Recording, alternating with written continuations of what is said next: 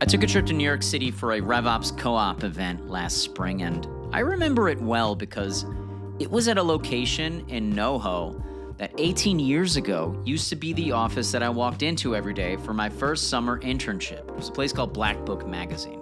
Anyway, fast forward to 2022, and that's where I met today's guest.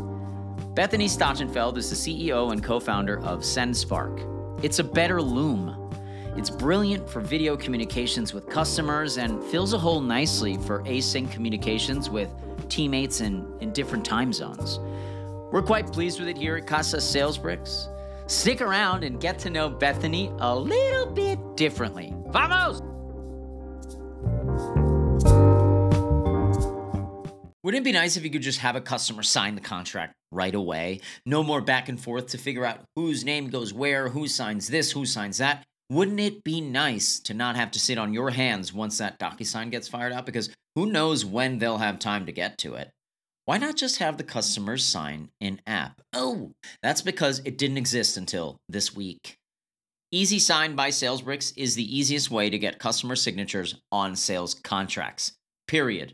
Sell more without waiting around. Get with Salesbricks today.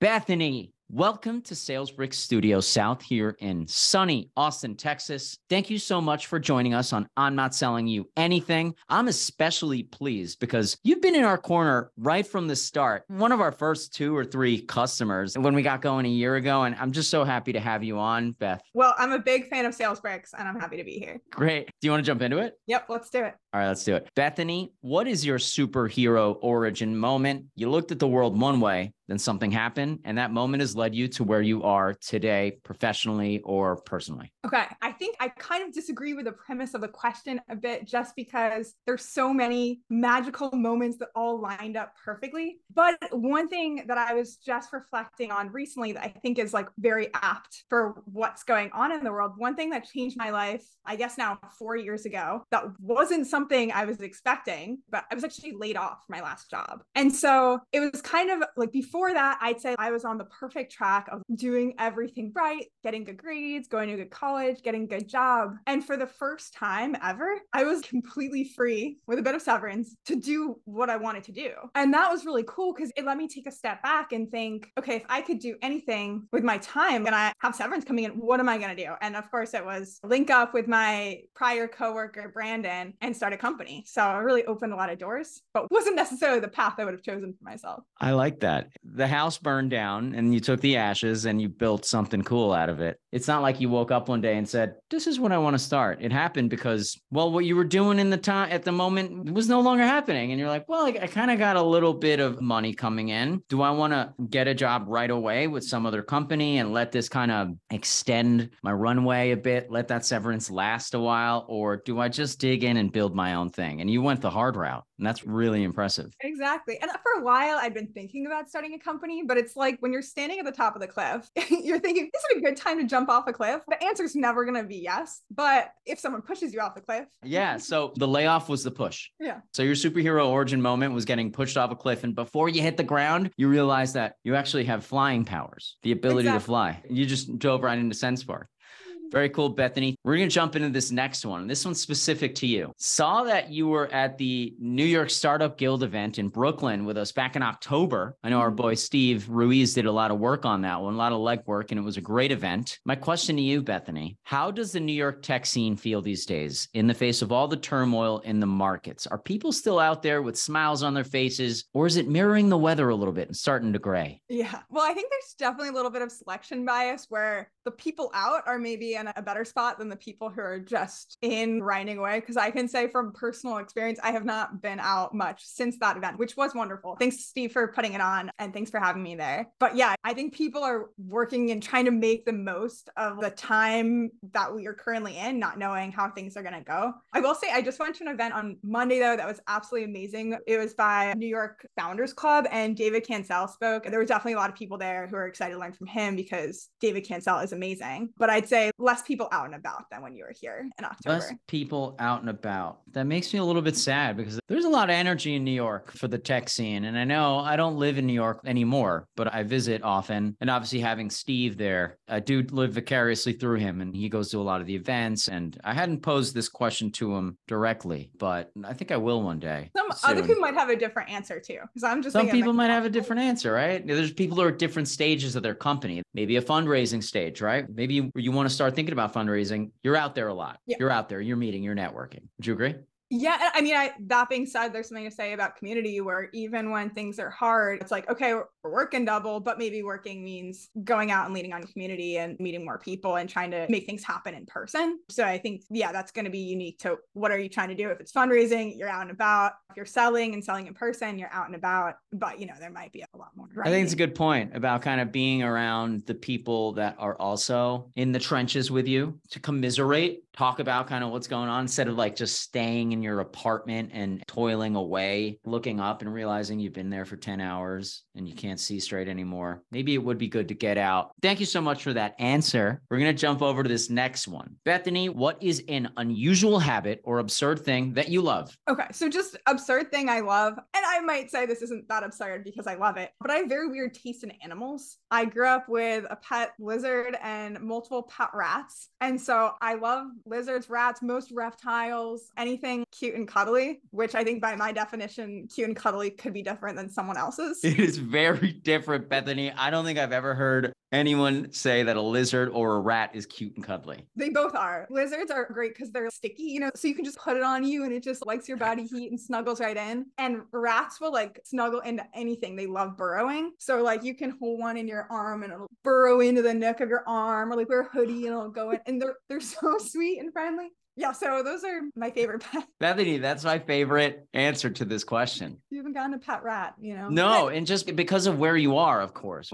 I've lived in New York many years and you're there now. And the fact that you could have said any animal after lizard, any animal, and you went with rat, I think it's just beautiful. Well, the funny thing too is rats have been in the news lately because I guess there's more of a push against rats these days, but all the quotes I've heard are so funny. The rats were quoted? There was some politician, I forget the context, but I saw it and I was dying. It was like, rats don't run this city, we do. It's like a rally cry. And I'm like, we at war with rats. Really? Who declared that? Was it Boss Tweed? Who would do that at this point in time and call a war against the rats? Does whoever say that know that they don't even have internet or any of that? Why would they know? I forget who it was. It was something related to the garbage infrastructure needs. Hilarious. So big fight against the rats in New York. Bethany, I loved your answer. Thank you so much for that one. Bethany, what do you do when you feel overwhelmed or unfocused? What gets you back on track? Yeah. So if it's just in the middle of the day and things are kind of wild and I'm trying to refocus, I'll just go to the wall and hold a handstand for a minute. I can't do a handstand on my own, but against a wall I can, which is part of the reason why my walls have footprints on them. It just gets the blood flowing and it changes your perspective, literally. It's also very hard to do it even against a wall, but that's my quick refocus. And then I'd say if it's something bigger, then maybe a handstand won't clear my head, but it's more about the right people and trying to think out loud with other people who might know more about what's going on than I do. I like the physical angle of what's going on there with the handstand, right? Like automatically you go like, oh my God, that sounds ridiculous. But then you're like, no, what you're doing is you want blood to rush to your head. I'm not a doctor or any good at this, but I listen to what people do to feel better, like cold treatment and whatnot, and taking super cold showers and walking around when it's very cold, getting sunlight in your eyes early in the morning so you feel more alert.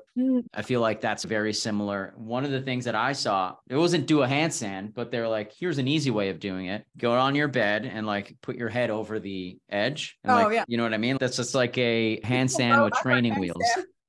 Bethany, what's the worst advice you've ever received? I can't think of a specific time, but over the last few years, I've noticed a type of advice that's really bad, which is when people will make assumptions about other people and the way they think. And it's almost always wrong. They're usually saying the context of like, oh, if you put this out, no one's going to like it. Or the opposite, which is equally dangerous, of like, yeah, put it out. People will love that. And it just never holds. Advice that you receive within the vehicle of a sweeping generalization is usually usually bad advice. Is that what you're saying? Specifically about like other people are going to feel this way. If someone's like, hey, I feel this way and I bet more people feel like I feel, like that's actually very good advice. But when someone is trying to guess how someone else thinks, they're almost always wrong. People were telling us before, when we were just getting started, I remember the number of sales managers, particularly, this was like pre-COVID, right? Pre everyone's on Zoom days. The number of sales managers telling me, oh, women will never want to be on camera. That it's like, okay. What? Yeah. No way. Because we're like, oh, we have this video platform, you can record something. Like,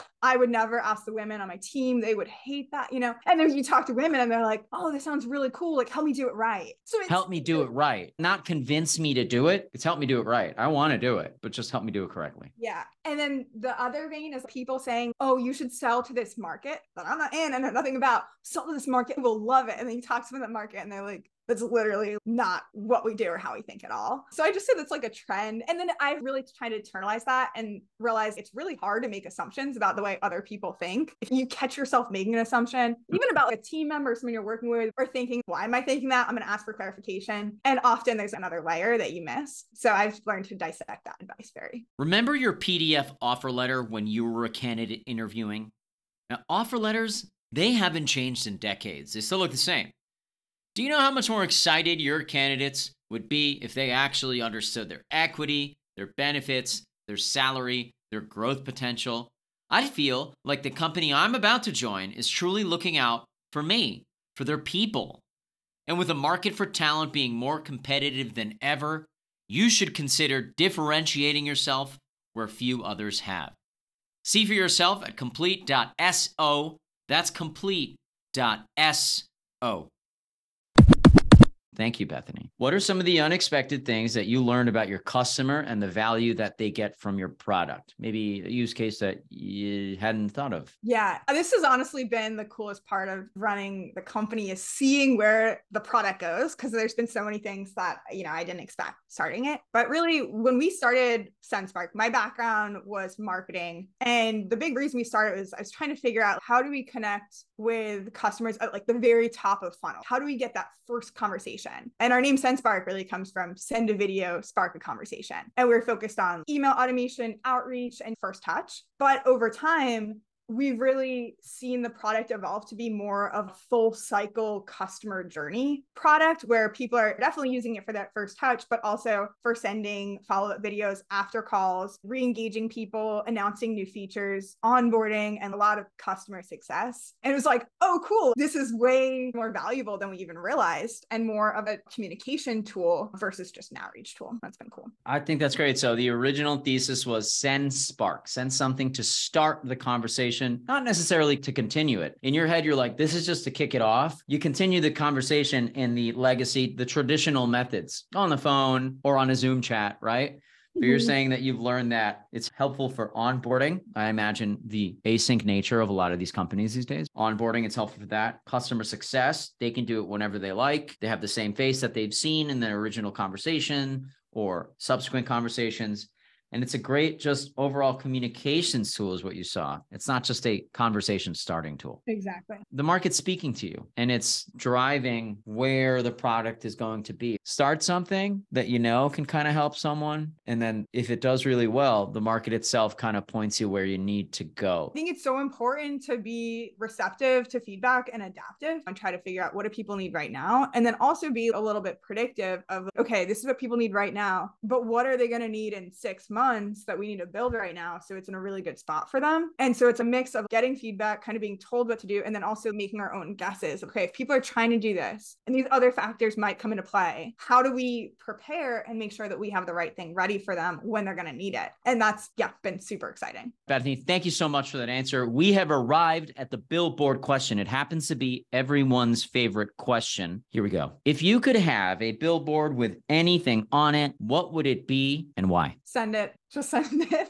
It's funny because we were talking about this right before the call and you were saying, I scheduled this meeting so fast. And I think that's how I feel about things. If you're going to do it, send it. If you're not going to do it, don't do it, but don't not do it for a long time. And this is what we're saying when people are recording videos and they want things to be perfect. We're like, just send it. You're not trying to be perfect. You're trying to connect, and connecting is being authentic and real. Letting it rip. And I let it rip. I feel like this applies to most things. I'm sure there's tons of exceptions where it doesn't, but people need to get out of their own heads and just send it.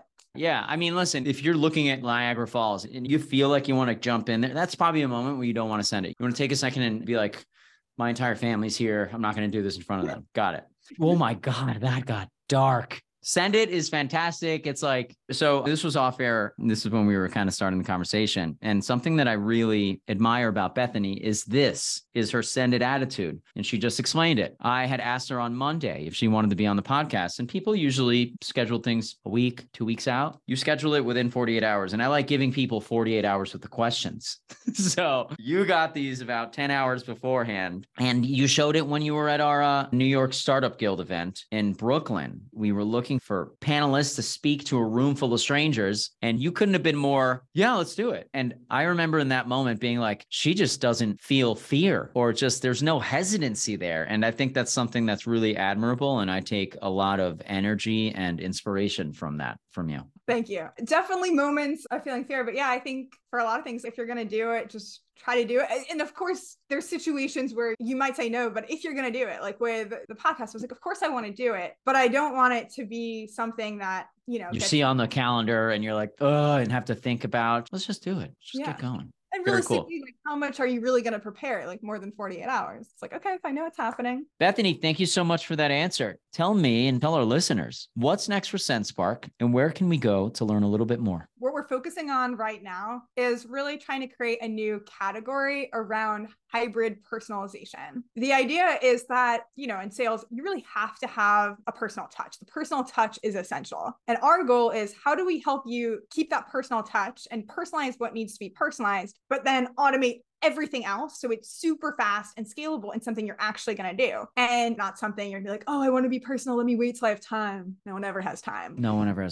So we're focused on hybrid personalization of making it really fast and efficient to record key snippets of a video, like a custom introduction, and then combine it with another video, or being able to take one video that's more general, like an overview of your product, a new feature, and then automatically add your viewers' first names or contact names or something else to the video thumbnail. So you're able to just add these personal touches and automate as much as possible. But, it's not AI or deepfake or anything inauthentic. It's just about making sure that personal touch is pristine and everything else is fast and efficient. We're building a lot in this area. We've been releasing new features in it too. So if anyone wants to try it out, you can go to sendspark.com. We also just added a 7-day free trial. So you can sign up and try anything completely free for 7 days. And then we also have a free forever plan that you can continue using that's more limited. But yeah, would love people to try it out. I think it's really valuable. And like I was saying, super helpful with prospecting, which was kind of our original use case. But now we're seeing use cases across the entire sales cycle. So would love people to use it and also provide feedback for how we can make it better. Awesome. You hear that, listeners? We got a free trial and there's a free forever plan. What kind of music? Oh, what is this? What did you put here? You literally put a playlist. Let me click into this. Okay, cool. So that's the kind of music that you like. So I'm going to make my own list for you, and we're going to put on there. I'm bad at research music, so I'll find something I like, I add it to the list, and I just listen to the same thing every day. I think until you completely are like, I can't listen to this anymore. Yeah, and then I start over with a slightly different genre or theme, or try to steal someone else's playlist as a baseline. I'm trying to not OD. I OD on songs. It's what happens. Change has to come about because I OD'd on Blank Space, the Taylor Swift song, and I never thought I would. So I need to look inward and figure out what's going on, because I can't have Taylor Swift songs just become completely irrelevant in my mind. You know what I mean? Yeah. Bethany, who do you think we should interview next? So I would interview Josh Schachter, founder and CEO of Update AI. He's also based in New York. I think his product is really cool. They're actually the only reason I still use Zoom. Their platform, Update AI, it's like a Zoom plugin that listens to calls and takes notes and action items for you. And it's pretty new. They just raised from Zoom and launched pretty recently. And I think he's great, super knowledgeable about the space. And they're really focused on customer success. So I would say definitely talk to him. He'll be very interesting, I think. That's awesome. I'm literally going to snippet this and I'm going to send him an audiogram of you saying, you should probably interview this person. Send him a Sendspark. I'm going to send him a Sendspark. Bethany, we did it. We've arrived at the end of our interview. Thank you for joining us on I'm Not Selling You Anything. I guess my final question is, how'd we do? Well, it was great for me. I had a lot of fun. Thanks for having me and preparing such great questions. Thank you so much, Bethany, for jumping on, and I'll catch you in the Slack. All right. Thanks. I'll see you.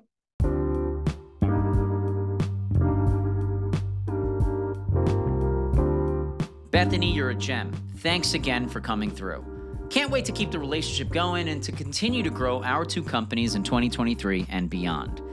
Next time you're down here in Austin, we're going to order enough brisket to make the entire state of California fall into the Pacific Ocean.